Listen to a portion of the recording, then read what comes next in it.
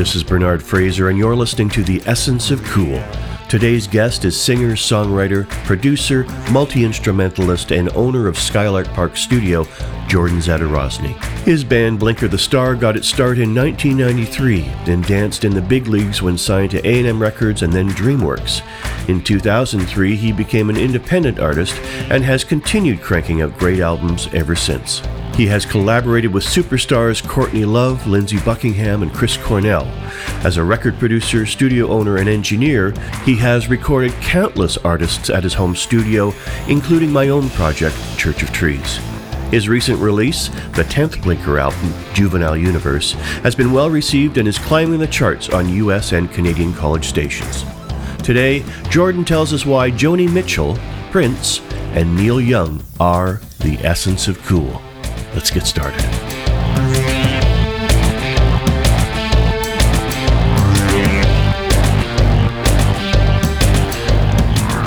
Jordon Zadorozny, welcome to the Essence of Cool. Thank you, Bernard. How are you? I'm good. How are you doing, man? I'm well, thanks.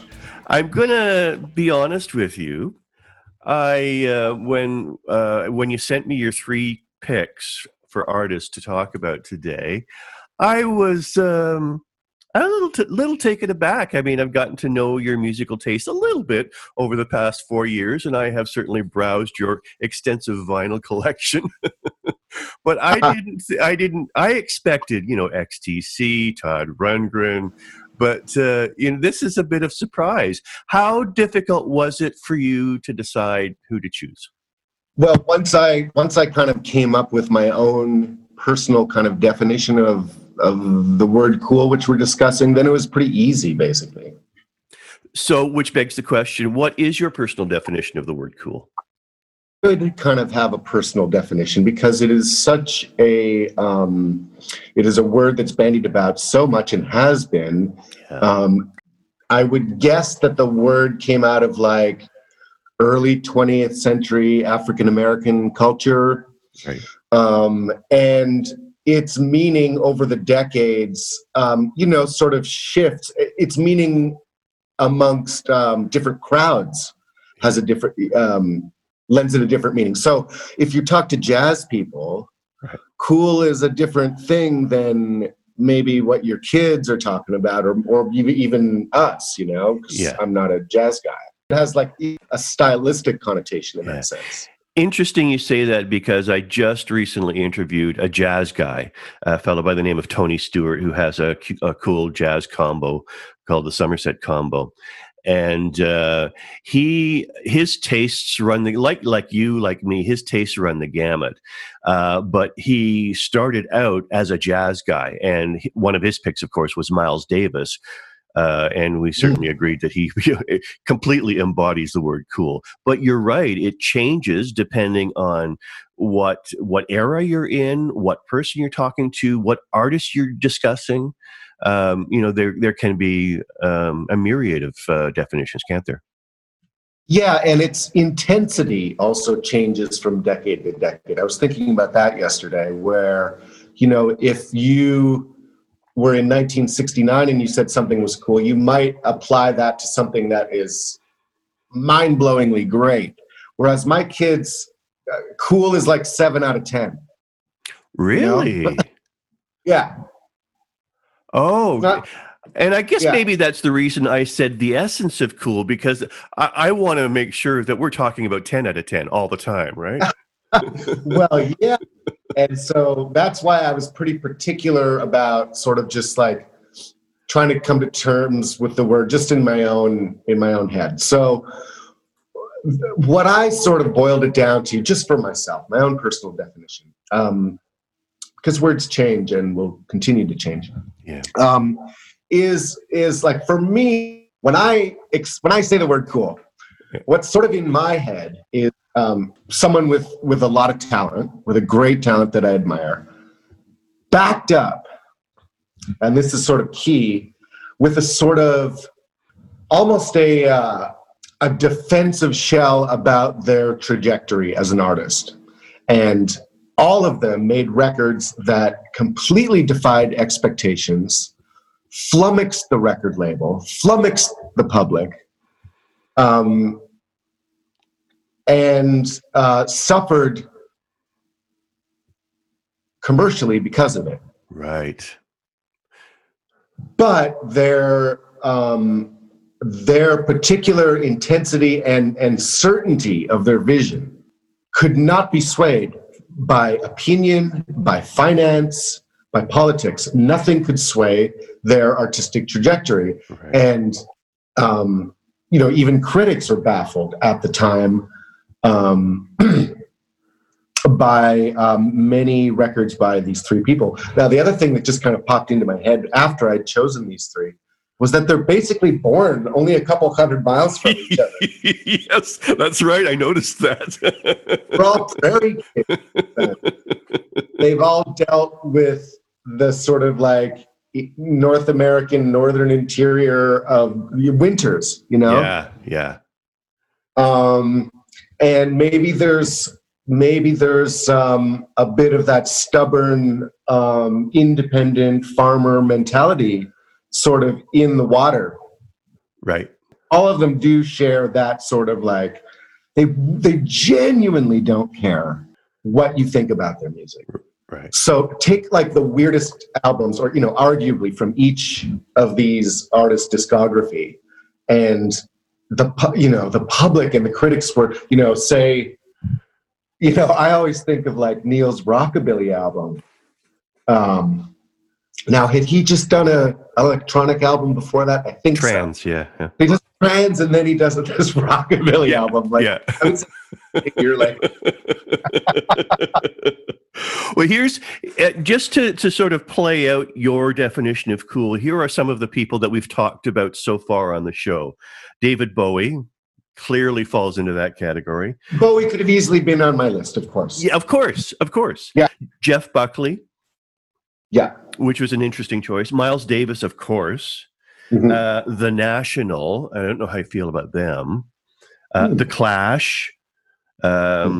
And Hall & Oates, which to some degree I kind of agree with, because they did have their ups and downs, and arguably when they went from their Blue-Eyed Soul phase to the pop phase, that it could have flummoxed some record execs expecting more Blue-Eyed Soul, and mind you, they turned out to be massive hits. So.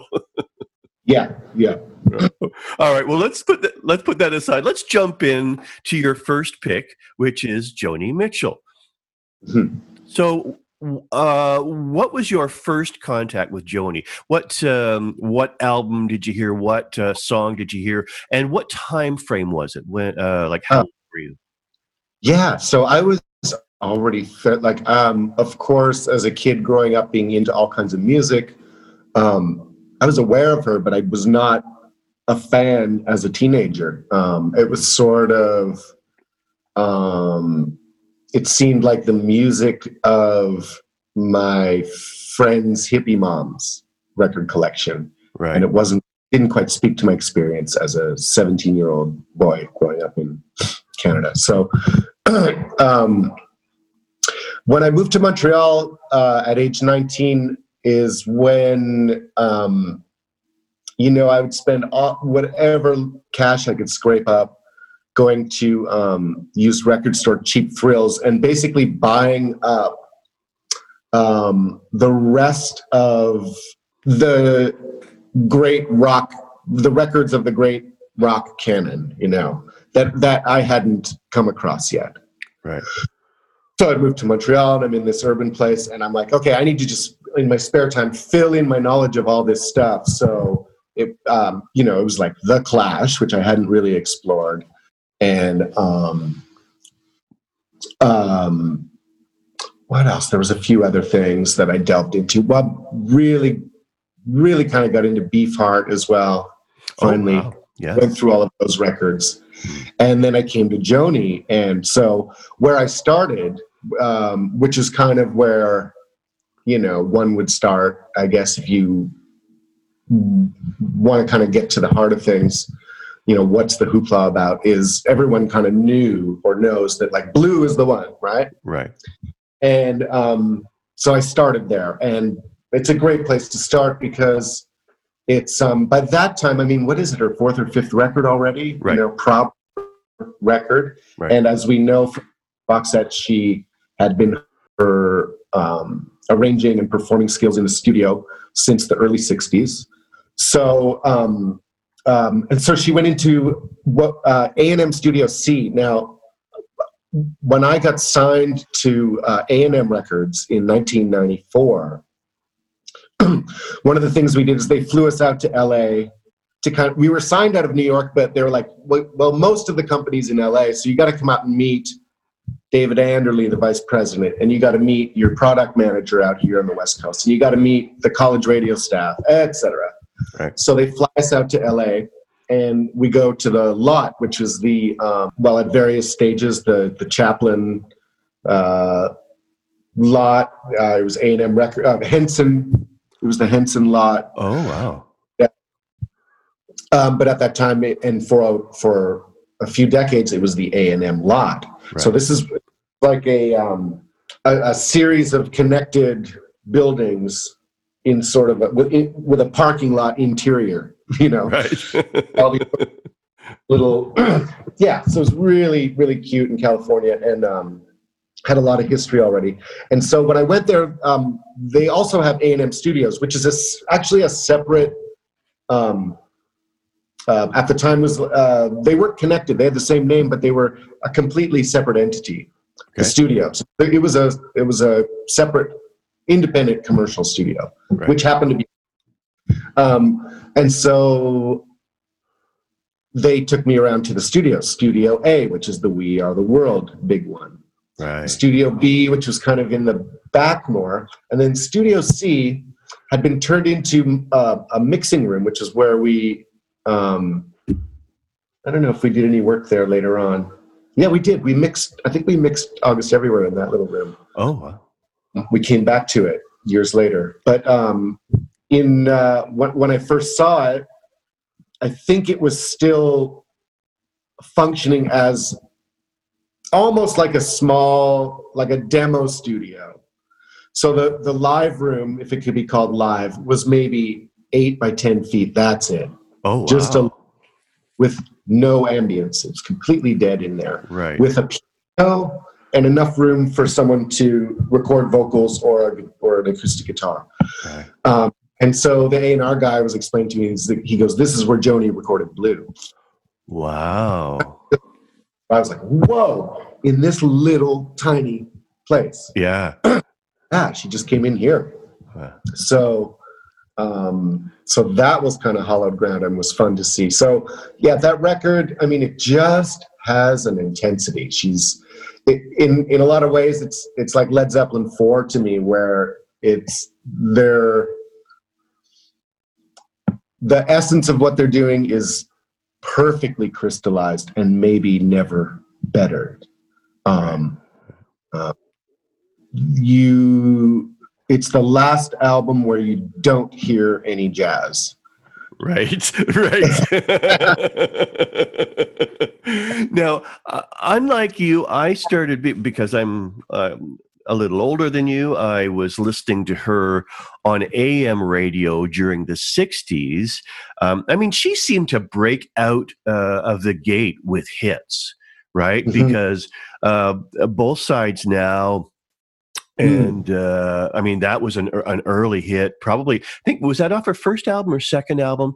But it was written really early and became a huge success. So I was hearing that. I was hearing Big Yellow Taxi. I was hearing Woodstock on the radio during the 60s, right? So she was always sort of in my consciousness just as kind of a human being living in North America and being exposed to AM radio. I mean, she was everywhere. But I didn't really get into her. I mean, I heard Blue, of course, but I didn't seek it out. I sought out Court and Spark. I thought I'd live on the edge and jump into like jazz Joni. What do you think precipitated the change for her, other than maybe working with Jaco Pastorius and people like that? Does it go? What does it go? Does it go Blue, Court and Spark? Is that how it Blue? goes? There was an interim album called For the Roses. Now, For the Roses is also phenomenal. It's, I guess I'm wrong. I guess Court and Spark is really where jazz comes in. But interestingly, it really coincided with the mood of the public because that's her biggest album. I didn't realize that. I figured Blue would be. I finished her Reckless Daughter, excellent biography last year, and was corrected, just in my historical understanding of like how big that album was. Court and Spark was the one that made the big splash commercially, which is funny. Because it did have a couple of hits. It had Free Man in Paris, and what was the other one off of that one? I forget. But they were big, but I didn't think they would be as big as Both Sides Now or Big Yellow Taxi. I figured, those would be the driving forces behind her earlier albums, which would propel them to. We're also in 1974. We're fully in the era we're in the album era. So right. Sales are just going through the roof, and singles, for someone like Joni, starts to become perceived as not a singles artist anymore. Right. And isn't that interesting that sort of the rise of her notoriety with Court and Spark is sort of runs adjacent to the rise of FM radio, where that in fact, everybody does sort of change their perspective, right? Great point. The sound of the records, the sound of FM radio, I think was feeding back into the bands, because FM radio was such a big thing for the youth culture. I say youth culture, 18 to 35 of the early 70s. That, bands, of course, were being influenced by the way radio sounded as well, because you were hearing back, the coolest stuff on FM radio. Yeah. It wasn't singles driven. It was really album rock driven. So, right. And Pink Floyd, Dark Side of the Moon, everyone's experimenting. Right. Effects. And analog recording is becoming a high art now with 24 tracks. Right. 24 tracks are ubiquitous by 1971, 72. So, and so Court and Spark is like the first, I would say her first like real FM rock radio album. Right. But a jazz album.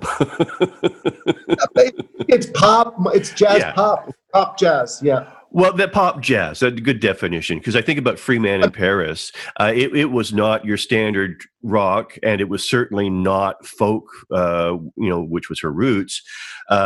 It was something breezier and more refreshing with these kind of funky chords that kind of made you go, what was that? Well, here's the thing is like the mood of these songs. She's, her tunings are evolving now, and her chord shape is evolving as per her muse, and taking her into jazzier formations. And what was I going to say about? She was using a lot more of these really ethereal suspended chords. Right. And there's this one quote from her where a writer is saying, what's up with these suspended chords? Like, you're really into these chords. What is it?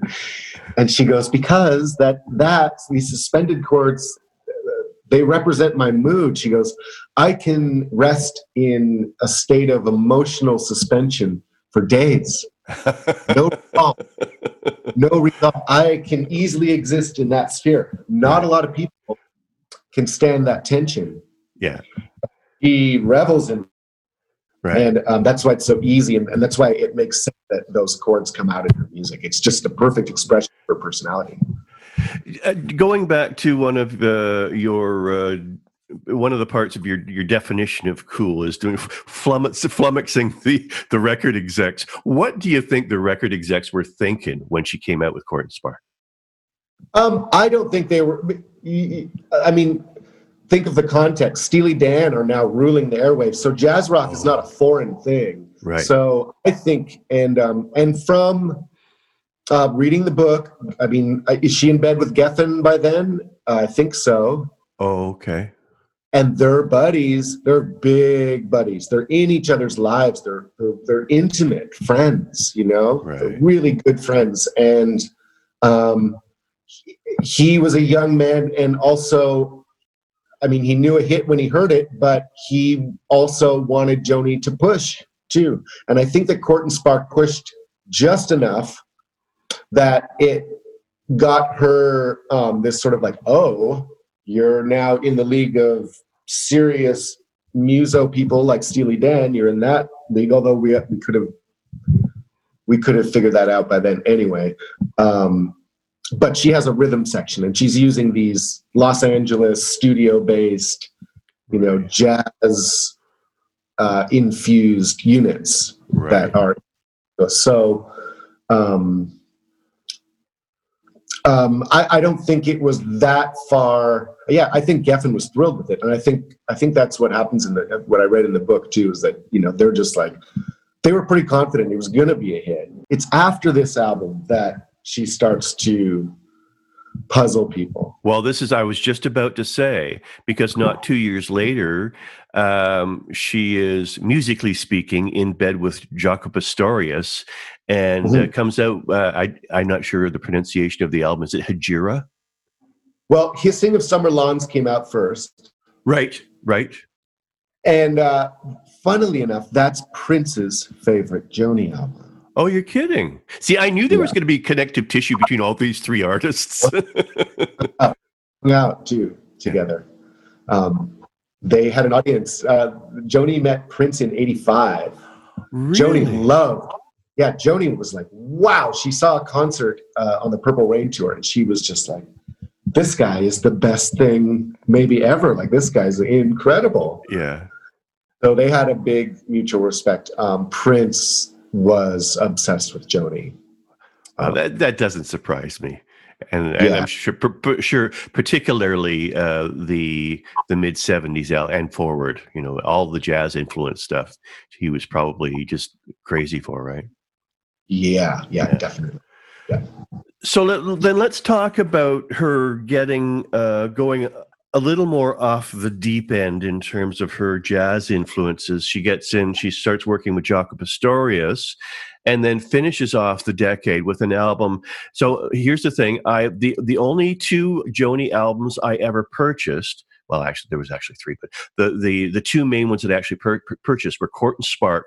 And then I heard these rumblings of her getting really jazzed out, and I bought Mingus. Whoa. Which was, whoa. Yeah. It's not a pop album. No. Yeah. So again, going back to the record company, she's still with Geffen at this point, I'm assuming? I think so. Yeah. So the question is then, I mean, Court and Spark is refreshing, and it's new, and it's light jazz, and the emphasis on light jazz. By the time she gets to Mingus, there's no more light. No, and this is like, this is basically her ultimate, you know, punk move. Right. This is like the Feedback album, you know, that Lou Reed did. This is like right. In the album that is going to alienate your fan base. They're not going to be able to really follow along.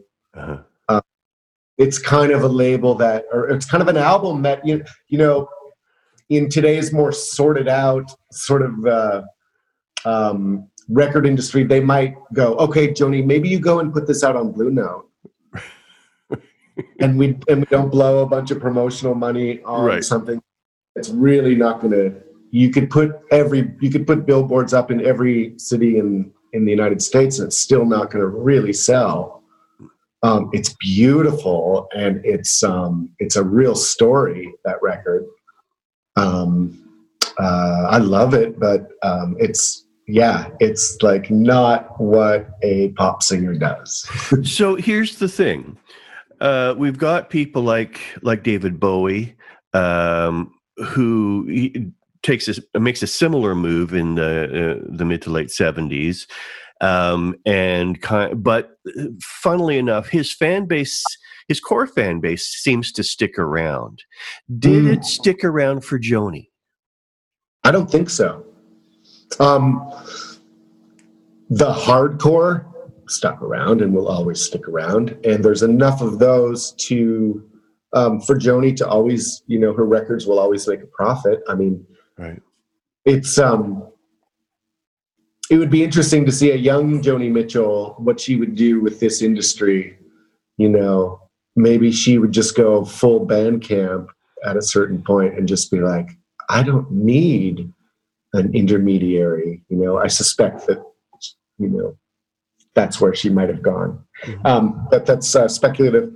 I don't think she held on to a lot of her fan base. And I think, by the early 80s, she's kind of gone back to making records that are more palatable to a wider audience.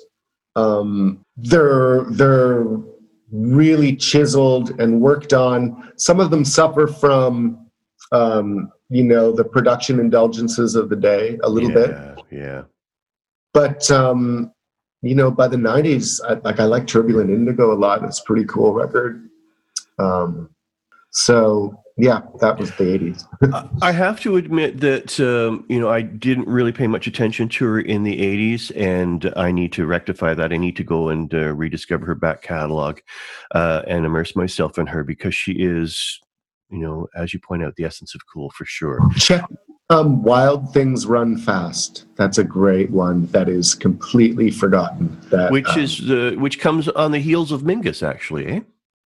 It's like, it's actually right after. So she takes a bit of a break there from recording and recalibrates with, I think, her then boyfriend. I forget his name, but he was a producer. They did a couple records together. So I didn't really pay much attention to her until the year 2000, and she comes up with this glorious record that I guess is basically her turning some of her favorite jazz songs or treating them with symphony orchestra. And she also does two of her own songs, one of which is Both Sides Now, giving it the symphonic treatment, and it just blew me away.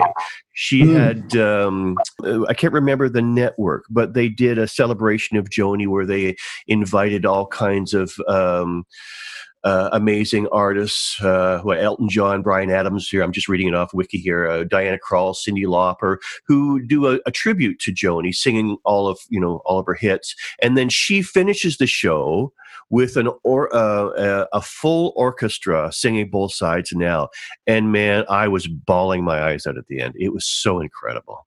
It is, yeah. You point out that cool is sort of defined by a number of things.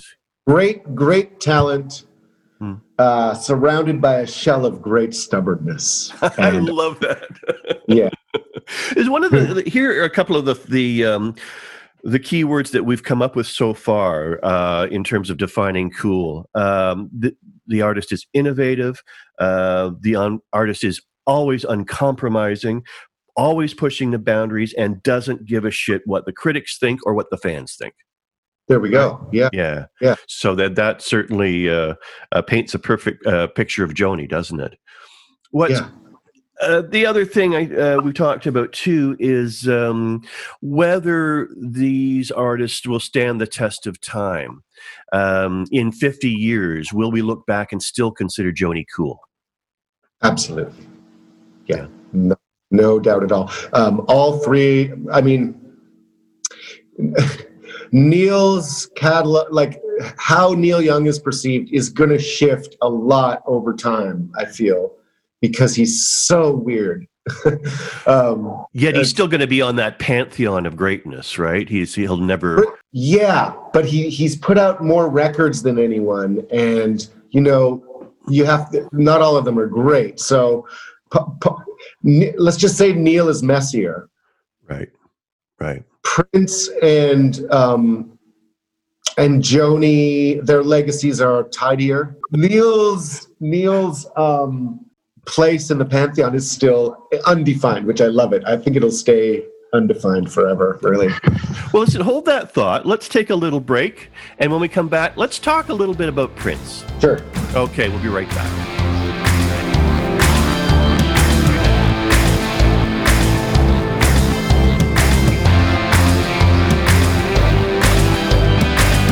Thanks for tuning in to The Essence of Cool. As an independent podcast, we rely wholly and completely on support of listeners like you. If you like what you hear, please help keep us on the air and throw a few bucks in our electronic tip jar. You can find it on the front page of our website, theessenceofcool.com. We truly appreciate your help. Now let's get back to the show. All right, we're back with Jordon Zadorozny.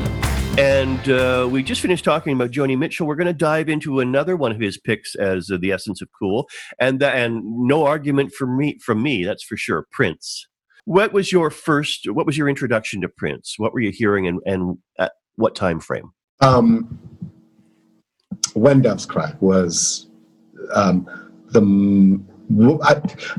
think Little Red Corvette was in the back of my head, but it did not make an impact on me. And that song came out just a little bit before I was really paying attention, which would have been about like 82, Christmas, 83? Christmas 82 turning into 83. Right. Is where we're taking this sort of big, really high quality TDK boombox my parents had at home and listening to the local FM station from over in Fort Collonge. Yeah, because you could hear the Eurythmics on FM radio instead of CFRA from Ottawa, which was AM, which was the top 40 station. Right. So, so when Doves Cry arrives, early in 84 or something, or in the summer, I don't remember, but that single came out before, in my memory, the single came out before the album. I'm not sure if it did, but then we were watching Friday night videos religiously. Yeah. Music was just around the corner here in Canada. MTV obviously was in full swing. And that song, When Doves Cry, okay, it is weird, especially for an 11-year-old kid. For anyone, like it's... I know some things about it now that I've read a lot, but there's no bass guitar in it. There's no bass element, which was, taken off at some point in the process, either by accident or by someone just, saying, let's mute the bass. Oh, it was, so there was a bass to begin with. Oh, yeah. Oh, I didn't know that. It was a more fleshed out song. Because if you listen to the vocals in the verses, there's no harmonic element until like the third or fourth verse where a synth comes in. Right. Then you hear like these little augmented chords, but the only thing that hints at that are these little harmony bits he does on the lead vocal and the harmony in the verses that tell you that there's chords. Right. But the first time I heard the song, my ears were not attuned to the little augmented chord thing that he does. Right. And it just sounded like this, like that thing at the beginning. Like that sounded almost like what did that sound like? It just like this weird, it was super ethereal for sure. It sounded to me like really deserty, like dry. And then this really serious lyric where you're not quite, certainly as a kid, I'm like, what is he talking about? Like he's like talking about like this, not getting along with his parents and sort of criticizing his parents, but like there was such emotion in this song that was about a relationship that it really took me years to unravel what I loved about it. Right. I still am fascinated. I mean, it's one of those songs one of those rare number one songs that's like an incredible pop song, but also like weird avant-garde art. And it's number one, and everyone's listening to it, and it's in the culture everywhere. Right. Strawberry Fields Forever, When Doves Cry. Those are the two big examples I can think of where it was just the weirdest shit in the world was all of a sudden the biggest in the world. But he didn't start out like that. I mean, he started out very traditional R&B. I remember, so here's a little story for you. In 1978, I'm downtown Toronto shopping through the delete bins at Sam's and A&A's. And I distinctly remember being in A&A's and hearing this really cool R&B, kind of Sly and the Family Stone-ish sound. And I asked the clerk who it was. And she said, "Oh, this is a new artist by the name of Prince. You better keep an eye on him. He's going to be famous." and I didn't buy the album because I was in the middle of looking for, I don't know, Euro disco or something. But I remember it really resonating. And then again, I heard something off of the second album, which was the Prince album, which sounded more kind of still R&B, but more produced, more like Ashford and Simpson, if you remember them from the 70s. Yeah. But the 1999 is 5 albums later. And he's somehow morphed into this kind of pop, this fusion of pop and R&B, which is way more palatable and certainly way easier to get on the radio. He was really influenced by like the new wave bands, you know, like the Cars. Yeah. Oh, I didn't know that. Okay.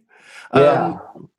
And 1999, of course, When Doves Cry was on 1999, right? No, it wasn't on. It's on Purple Rain. It is Purple Rain? Oh, okay. Because 1999, it seems, so this is 5 albums on. The 4 albums prior, he did everything. He did all the vocals. He recorded all the instruments. In fact, he was sort of engineering it as well. He always had an engineer on standby, but he seemed to do everything. But 1999 with Little Red Corvette and then into Purple Rain, he's suddenly opening the doors and allowing people like Lisa and Wendy to participate in the recording process as well as participate a little bit in the writing process. And I wonder how difficult that was for him.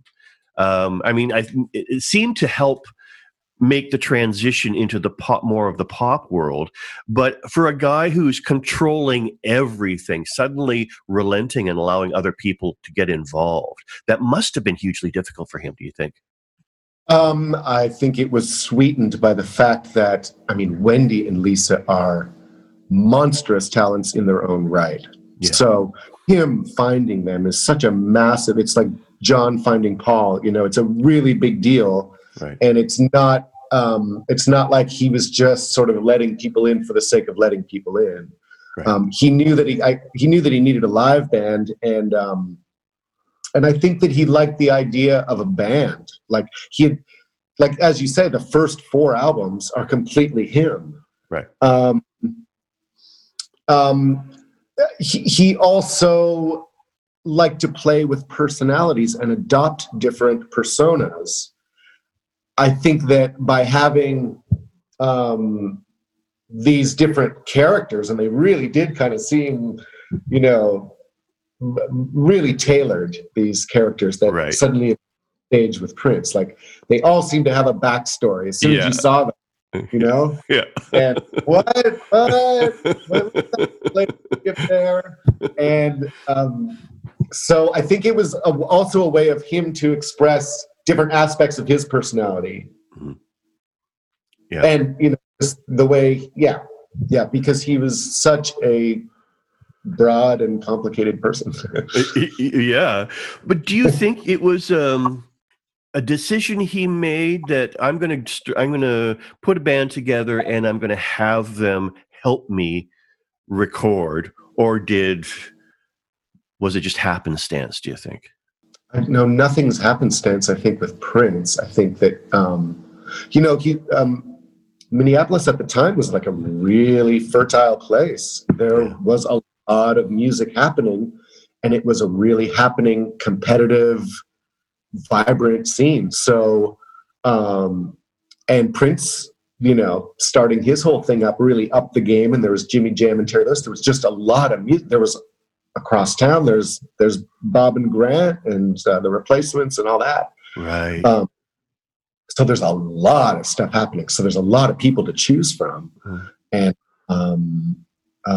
he didn't have to go far to find these incredible people, which is amazing. I mean, this is a local band. Yeah. You know, it felt unified and like an authentic band right away. The revolution never felt like tagged on to Prince. No. You know? Yeah, I remember watching Purple Rain, the film, and thinking, yeah, this does look like a really sort of unified outfit. They belong together. But it didn't last long, did it, with the revolution? Well, 1999 until Sign of the uh, Times? Or no, Around the World in a Day? Sign of the Times is the divorce. Yeah. Is it? Okay. Okay, so Yeah. then it's three years, I guess. Well, he I'd started say. working with Lisa, I guess, in 1999, and then added the rest of the band for Purple Rain, right? Right. So yeah, it's a 4 or 5 year period Yeah. where they're actively involved in his music. And the Sign of the Times is like, mostly a solo stuff, but there's some Revolution stuff on there. Right.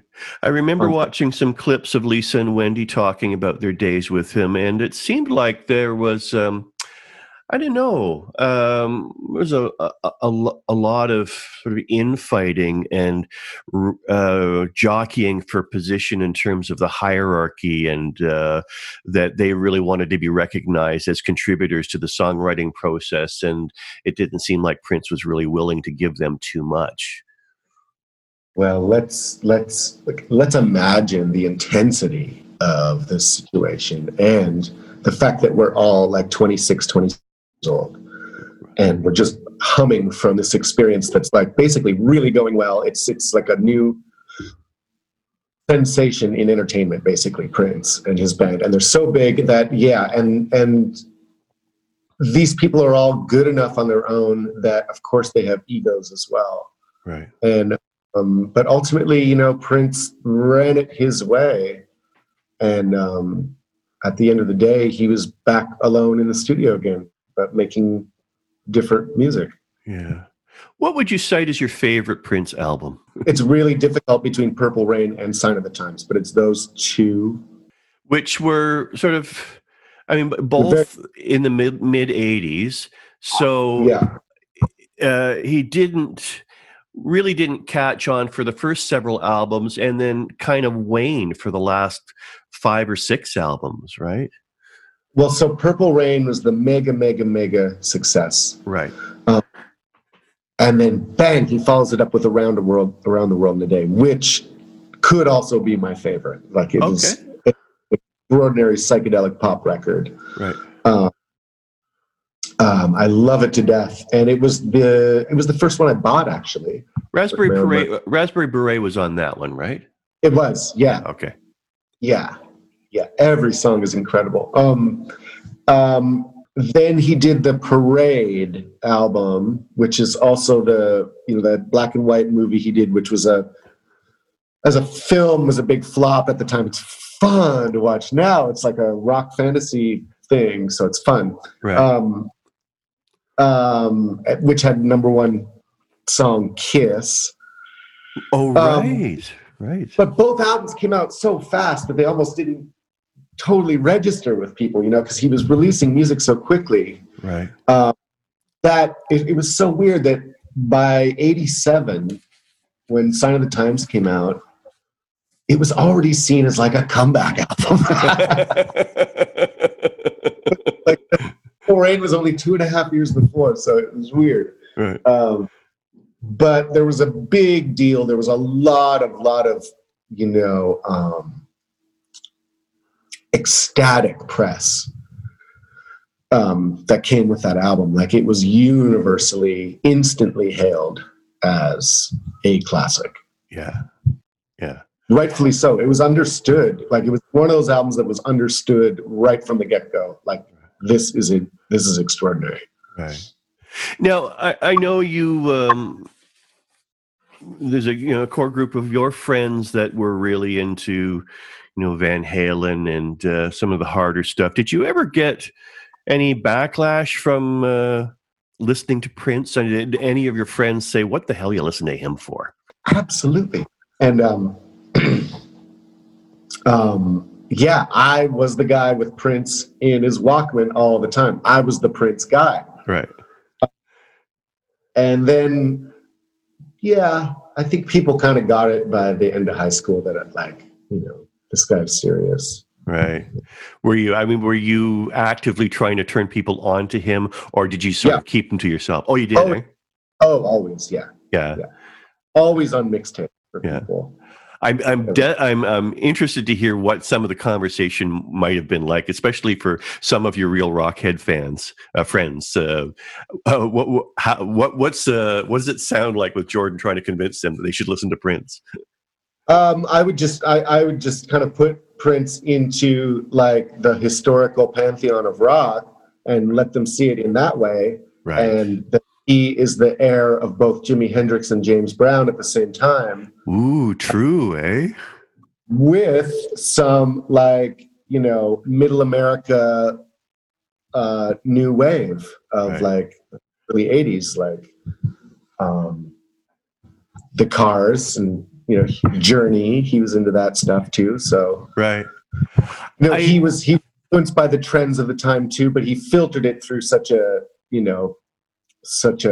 individualistic cone that it always sounded like Prince. Well, that's true, and isn't it interesting that a lot of his filter was sort of like early James Brown and all of the early R&B. So to filter new wave through R&B, what a novel way to sort of to change the sound of pop, right? Here's another thing: is I got to know a sound guy that worked with Prince in the very, very early days. It was around 77 to like 81 or whatever. Okay. And he remembers seeing Prince at the Tommy Bolin show in Minneapolis. Oh, wow. Prince is 16, already knows how to get backstage. He loved Tommy Bolin. Weird, eh? Deep Purple, Yeah, I know. And he's at the Forum, backstage in the basement, hanging with all the cool guys at 16. He was already known locally as like, oh, this kid's, hot. Right. And had enough savvy to talk his way backstage to a stadium show or a hockey rink show, Right. So, like Prince's influences were, not just the R&B stuff. Obviously, that's there, but like Deep Purple is in there, and Journey is in there, and like he really loved, and the Cars certainly. Like, there's a great bootleg of him doing "Let's Go," covering "Let's Go" like by the Cars live. Oh, wow, cool! And it makes total sense. Yeah, to do it. It's like, oh, it sounds like a Prince song now. Well, it's funny because I listened to some of those very early albums, and there is so much R&B. But where the hell did those amazing rock god guitar licks come from? Right, from Tommy Bolin, from Zappa. Yeah, I mean, he adored Led Zeppelin. Right. I think he saw them play. Oh, really? Yeah, Led Zeppelin he adored. Yeah, he was a massive Led Zeppelin fan. So. Right. Yeah. Wow. I just wanted to talk a little bit about just that concept of cool, and one of the things that we've chatted in past episodes is whether or not cool is something that a young artist sort of carving out his niche needs to be thinking about. Is cool something that you can cultivate, or is it something you just come by honestly? I mean, that's a complicated question. Everyone kind of has their own path, and it depends, what you're really aiming for. If you're aiming for a long-term career that will be taken seriously on some level, then mind your cool, kid. Yeah. But if not, if you're trying to make a quick buck, you're not going to pay attention. Right. I want to take a quick break. Before we do, I honestly didn't really pay attention to the stuff in the 2000s and 2010s. And was he still changing, or was he sort of sticking? Yes, and he was having a ball doing it too.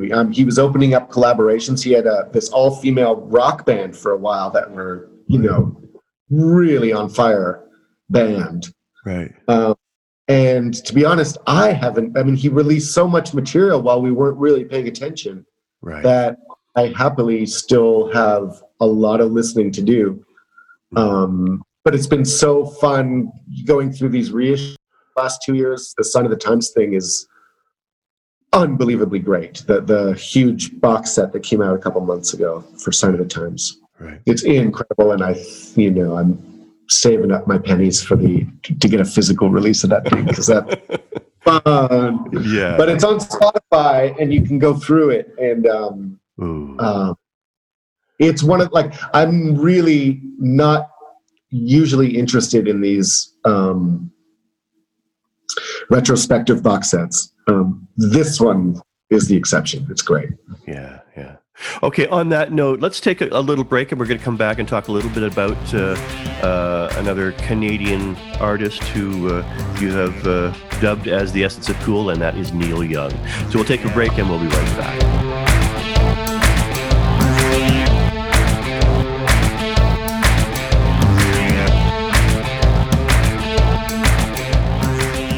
We want to hear from you. Let us know what you liked and even what you didn't like.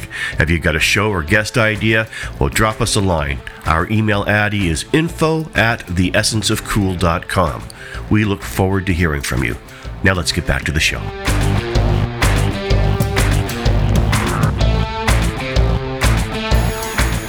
And we're back with Jordon Zadorozny, and we're about to talk about Neil Young. Tell me your introduction to Neil Young. I started to really pay attention when I think my buddy Nathan in our little group showed us Cinnamon Girl. Right. And we were like, oh, that's what that guy does. Because we'd seen him on, we were like 11 years old when Tears Are Not Enough, which is, right, for our American listeners, it was the Canadian We Are the World. And if you want to have a hoot, go and check it out on YouTube. Who was it that was producing? I don't remember, but it's David Foster and a stoned and drunk Neil Young in the studio. Right. And so the video is basically, almost the same as the We Are the World video. It's like, here's all the superstars, right, putting down egos in the studio, singing each a line, right? And so it's 1984, 1985, and Tears Are Not Enough. And there's, Anne Murray, there's Getty, there's Platinum Blonde, there's Luba. Yeah. Everyone in their 80s bedazzled best, right? With the big hair, yes.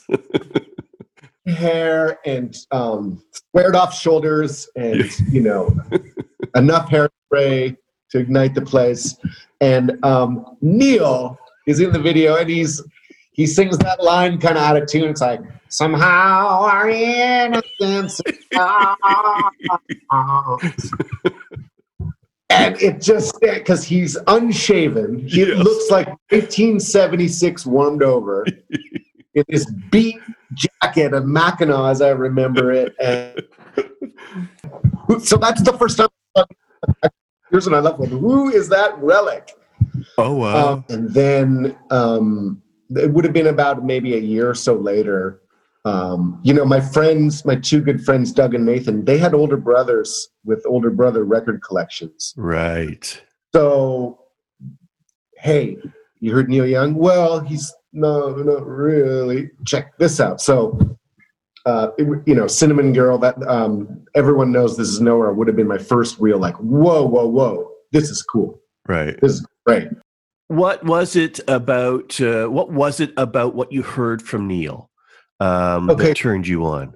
Someone had a cassette of Harvest, so we were like, okay, there's a decent place to start as well. Right. And going through that, and if Neil Young would have died after Harvest and after the Gold Rush, I wouldn't be having this discussion with you. It's like, those are undoubtedly great folk rock classic records with his, sort of most enduring hits.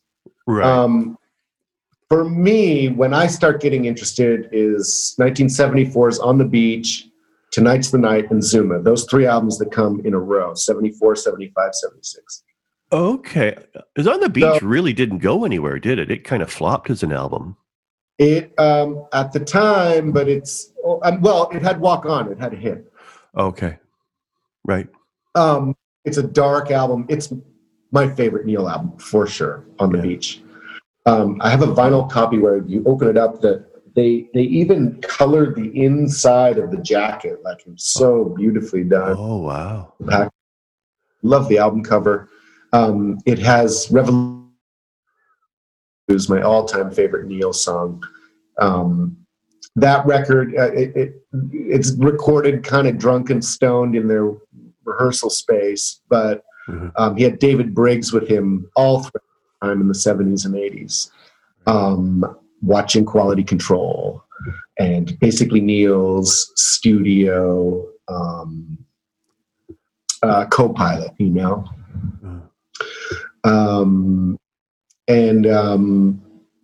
Tonight's the Night, incredible. Just like the vibe on these records is so fragile, but also has a sort of dangerous electricity to it, that a wiry sort of like loose cannon vibe that is unsettling, that I love about those records. Yeah. He's known for making some dramatic left turns. And I think all of the artists that you've mentioned, well, I don't know if Prince never really made any dramatic left turn. He didn't have kind of a Joni moment or a David Bowie moment or a Neil Young moment, did he? He put all of his variety onto the albums. He didn't do like phases, right? You listen to the time. It's not a phase. That thing is a jukebox, right? You know. But Neil made a very specific left turn in the early '80s when I'm thinking particularly about Trans, where he kind of goes electronic, I guess. What do you think for artists like that, and maybe Joni getting into her jazz phase, or maybe Bowie getting into his kind of a German electro phase? What is it that precipitates these massive changes? Is it just, I want to try something completely different because I'm bored, or what is it? I think it's different in each of the cases. For Bowie, he had an instinct for coming trends and for the next thing. Right. So his left turns tend to be anticipatory. Neil's left turns, to me, especially in the 80s, tend to be reactionary. And it's certainly where his politics dwelled for a few years in the mid-'80s. He's a supporter of Reagan and sort of became like, trends. Let's talk about trends. He signs to Geffen Records. So this is key because Reactor had come before, which I think is a great rock record, but didn't do too much business. Hawks and Doves, the one before. So he's coming off two records that are sort of commercially listless. Signs a new deal with Geffen, who he had amicable relations with in the 70s. I'm sure Joni, working with him was an influence as well. Right. He had signed John Lennon. So that was the biggest coup in the record industry. Right. All right, let's go with David Geffen. So he signs with Geffen and turns in his first record, an electronic rock record called Trans. Just confuses everyone. Let's shuffle the cards. It's less than a year later. Let's put out a full, po-faced, rockabilly album with brilliant videos. A tour which was apparently something to behold. There's a couple of videos on YouTube. The tour was sort of a different thing than the album, and was pretty out of control from what I read. Oh, really? Yeah. So do go and check they're really weird and entertaining, the live clips from the Everybody's Rockin' tour. Right. But then, he really puts his chips in for country music. And a couple weeks ago, I was going through some old Rolling Stone magazines I found like the feature article in Rolling Stone when Neil's putting out Old Ways. And he's like saying things like, well, I just noticed that there's no sense of community in the rock and roll community anymore. And so I started hanging out at country gigs and everyone's like, cool. So it feels like the 60s when I hang out with the country guys. So because I'm just doing country albums from here on out to the end of my career. I promise you that. So, Landing on Water, I remember. Let me just revise my story about when I became aware of Neil Young. Nathan came up to me in grade 8 and said, hey, have you seen the Neil Young video? And I was like, no, just check it out. It'll be on Much Music or whatever. So it's Touch the Night from Landing on Water, which is 86. Okay. And the big hype at the time was that he did a video for every song on the album, but it's like one continuous shot or something. Yeah. Crazy. Everyone will touch the night. If you listen to it, the production's really weird, mid-80s, but the song is like classic Neil when you listen to it again. I said, a great fun song, actually. Yeah. And there's a couple weird, cool moments. Life came out in 87. I remember buying it and bringing it to the hockey locker room. You know, we would listen to music before, and the coach was like a younger guy who was cool, and he was like, Neil's lost it, man. This is bad. And that album is like the most clunky of Neil's career, but I still like it. But then in 88, he does This Note's for You. This sort of like, he turns his back on his sort of like mildly right-wing politics for the last couple of years, and he comes out with a big F you to corporate sponsorship. This Note's for You becomes a huge hit. Yeah. This is after he leaves Geffen. The last Geffen album he turned in was Life, and so Geffen sued him for making quote-unquote unrepresentative Neil Young music. Oh, no. And there was much bitterness for many years between those two. Yeah. But then Neil has a huge career revival after the Geffen years, right? Whereby, you know, a couple of really loved out, like Freedom comes out. Rolling Stone gives it 5 stars immediately. Ragged Glory, he basically could do no wrong. He's back to making earthier guitar music at the perfect moment when grunge is exploding. Right. He is adopted of grunge, thereby making a link to another generation and solidifying his place in the whole. Well, I remember his performance on Saturday Night Live in the late 80s, and he performed Rockin' in the Free World. That's the greatest thing ever, that performance. I mean, that was sort of the epitome of grunge, right? And did it not kind of predate the rise of grunge a little bit? It did. I mean, 89 when that aired, or 90, whatever it was, you know, Mudhoney and Soundgarden and Nirvana were all making records, but it hadn't bubbled into the public consciousness for another year. Right. So that's what I'm saying. Neil is just perfectly aligned, and he took out Sonic Youth in 90, 91, you know, and introduced them to the classic rock generation who did not like them.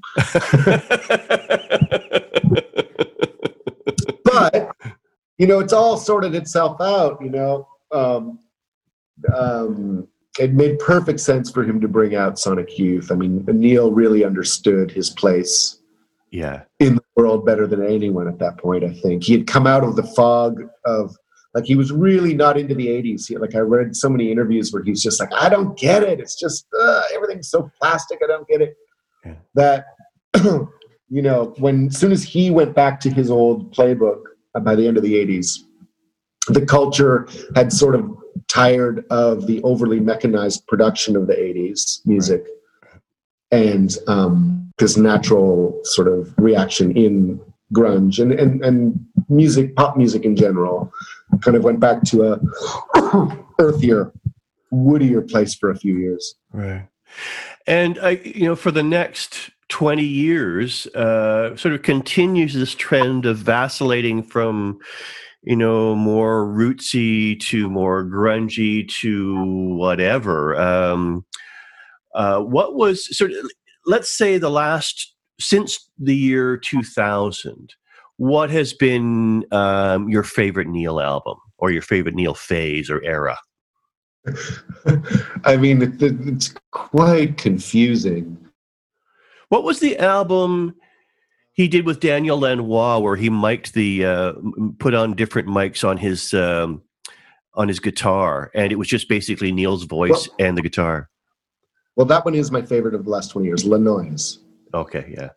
With Lanois. I think it's outstanding. It's a real hoot. Lot of cool. I mean, it's basically just Lanois messing around with echo boxes and stuff. Yeah. And the key though was not so much the sonics, I feel, as Danny telling Neil that he didn't have enough good songs to make an album, which no one had told Neil since David Briggs had died. Oh, wow. So he wasn't used to hearing that. He was like, huh, yeah. You're telling Neil Young that his songs aren't good enough? Yeah, I am. So Neil begrudgingly, went away and came back with some better songs, and great on Lanois. I think that's great. The other, I listened to each one at least once when they come out. Lanois was the one that really stood out to me, though, as being a lot of fun. I like that record a lot. Right. And then you got back with Crazy Horse for a couple of albums early in, 2012? Yeah, and then he did that record with, like, the younger guys. Was it called Colorado, I think? Oh, right. Yes, 2019. Right. I fully admit that I haven't really listened to even a small percentage of his albums, right? Because he's got he's got 25 albums out? Like in the last 10 years, maybe. What do we look at people like Joni and Neil and Prince historically? What do we take away from their careers as artists? Well, it's difficult because these rules don't apply to everyone. They apply to people that are as talented as those people almost, Yeah. Because when you're that extraordinary, the rules are a little different. Right. It was pretty apparent in 1977 that, what Prince was capable of. And it was really something different. And same with the other two. That being said, these are people who, as reflected in their music, have a really defined sense of taste. That they have their tastes are really exact and precise and narrowed, and they're expressing this through their music. Yeah. Not to say that it doesn't come from a lot of places, but the way that they kind of channel that stuff comes out in such a uniquely Neil Young way, in a uniquely Prince way, in a uniquely Joni way. Yeah. They cannot sound like anyone else, even if they try. Right. And that's what's sort of like fun, is watching each of them get bored of themselves. Yeah, it's true, eh? And reinvent the wheel time and time again. Because what do you do with this great talent? And what do you do with this short attention span and this, desire to just keep forging forward? Right. This is what you do. Well said. On that note, I want to wrap up our chat about the various artists. I do want to have a quick game before we let you go, and I know it's I appreciate this because it's been a bit of a marathon here, but such an interesting conversation. I want to play my little game of cool, not cool. So I'm going to throw out a bunch of names, and I want you to tell me, in your estimation, are they cool or not? And if you you want to back that up with a bit of dialogue, please feel free. So the first one is Kanye West. Not cool. Why does he have such a cachet with such a core group in the younger generation, do you think? Well, I'm talking about present day. I mean, there's the early records are kind of astonishing moments that I think are incredible, but something about his narcissism has made him boring and repetitive to me in the last or so years. Right. And I think when that sets in, someone becomes less interesting. Right. And I think that his initial rise to fame is completely merited and deserved. Okay. And I think it was cool. So I'm saying not cool in the present. If this was 15 years ago or whatever, you get a different answer. Right. Yeah. No, fair enough. Moving on. The Tubes. Cool. Yeah. They just, yeah, really cool. And also, even when they sold out, they're cool. Are you talking about when they sold out courtesy of Todd Rundgren? TV is King? Is that what we're talking about? Well, yeah, I heard like whatever their bid for stardom was, it was like, and it said 85. It was on the 80s channel on Sirius the other day, and I was like, whoa, that does not sound like their first album. Right. Yeah, truly. I think back because my introduction to them was the live album, which came out in 74, 75. And it was such an interesting sound and so unique. And then, the mid 80s, they're basically doing pop rock, right? It's like Debbie Gibson all the way. That's right. Okay. Sex Pistols / Johnny Lydon. I mean, just that initial roar in the culture. What can you say about it? It gave everyone a kick. And that record is in the end, it's a great rock record, Right. It's just such a roar to this day. Yeah. I don't really give much of a toss about the ups and downs of his life and his outrageousness. To me, it's a great story every time he's in the news. Somehow, the one I read today is he's got fleas on his balls from having a pet squirrel. I saw that. Awesome.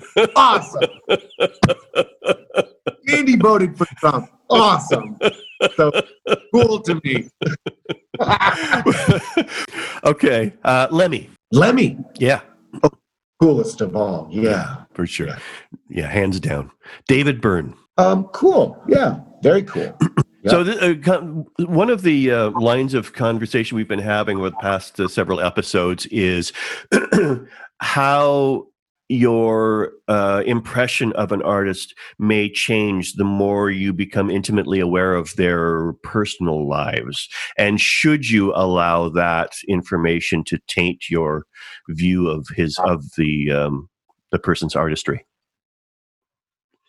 I think about the Chris France book, and he's pretty clear about how much of an egotist David was, and how he was trying to take all the credit for all the songs when clearly the band. I mean, this stuff is interesting history for those of us that care, but does it change one thing about, let's just say, the impact of once in a lifetime in the culture of the planet over the last 40 years? No. Yeah. That song has pervaded every nook and cranny of the culture in one way or another. Yeah. And so this stuff is just history talk. It's just like he said, she's, I want to read it and I love the gossip, but it doesn't, for me anyway, it doesn't change the greatness or lack of greatness of anyone's work. Yeah. And I'd agree with you. All it does, though, is causes me to question my loyalty to the artist, I guess. It doesn't change the value of the artistry in any way, shape, or form. But I guess, whenever I think about... Yeah, it's sort of like, if that guy's a dick, am I going to spend $100 on a concert ticket? Maybe not. Right. Not do that anymore. Yeah. But okay. I love the songs and whatever. Yeah. Okay. Moving on. Kiss. Cool. Well, as one of my favorite Instagram users is, Kiss was cool once. So let's remember that. I'll just say.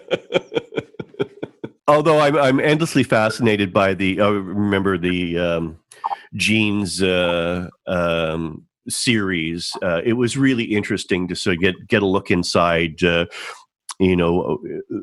mind of the man behind Kiss, and how much of a real businessman he was, and which really factored into the success of Kiss, right? There's some there's one really early interview with Gene Simmons that I heard. I remember her name. She's a great FM radio jock from the 70s. I think she's still on Sirius, but she did an interview with Gene. It's like when the first album came out, and it's like in this quiet studio, and he's the most like understated, Paul is too in the early interviews. They're both really understated. Yeah. Like low key. Right. It sort of emerged a bit more over the years, you know, that they became sort of louder in interviews and more braggartly. Yeah, I think at some point Gene decided that it made sense for him to be a salesman. Yeah. Let's move on from Kiss. St. Vincent, Annie Clark. The cool, extraordinary artist. Yeah. And is going to go in so many different interesting and awesome pathways in the future. I can't wait. Yeah. Well, and that's the thing. You're always looking forward to what's going to happen next because it's going to be unexpected, right? Yeah. And also, just on a side note, just one of my favorite guitar players. And I don't know too much about her and I haven't seen too many interviews, but it sounds like she was influenced by Prince on the guitar level to me. Right. Yeah, for sure. Just a couple more. Phil Collins. Well, I mean, yeah, this one's so personal to my taste. I know. As cool as it can be, but, you know, Rod Stewart way, you know, I'm not really into too much of what he's done since 1990. Right. So, yeah, I understand why, you know, anyone who's a little younger than me might just see Phil as this that does cheesy ballads and In the Air Tonight. But I'm, you know, as a drummer, he's almost at bottom level for me. Yeah.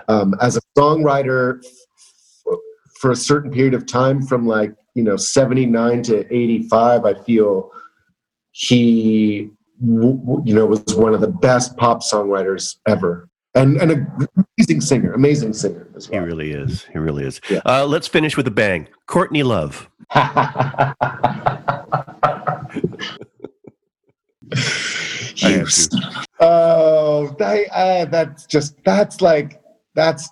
That's too messy. How do I answer that? Well, let's give her cool. A messy cool. A messy cool. I'm super glad that she exists, and she broke down some doors. I don't think, you know, her music is necessarily going to be remembered. Right. But she made a big impact on the culture. I think she's out there fighting the good fight to this day. Yeah. And I had a great time with her. How significant a role did she play in your artistic career, would you say? Not very much, but she gave me good advice and she kind of looked after me and, you know, really consciously negotiated Hollywood in front of me to sort of like show me this is how it's done. Don't worry about that. Pay attention to that. Right. Way to work the room, kid. Oh, I was working the room? Yeah, you were. She was really, really nice to me. So I have my own personal, you know, feelings about her, which are generally very positive. So she made me laugh. I mean, she's funny. Yeah. Funny.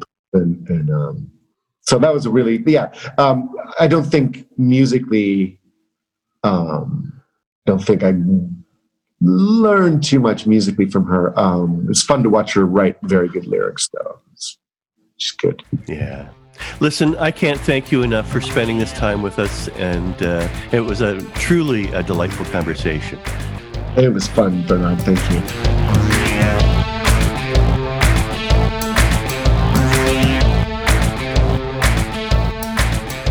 My heartfelt thanks to Jordan for a truly interesting conversation and for hanging out for almost an hour and a half. His 10th album, Juvenile Universe, can be found on Bandcamp as well as on your favorite streaming app. Thanks for joining us, and until next time, I'm Bernard Fraser saying, please support independent artists and stay safe.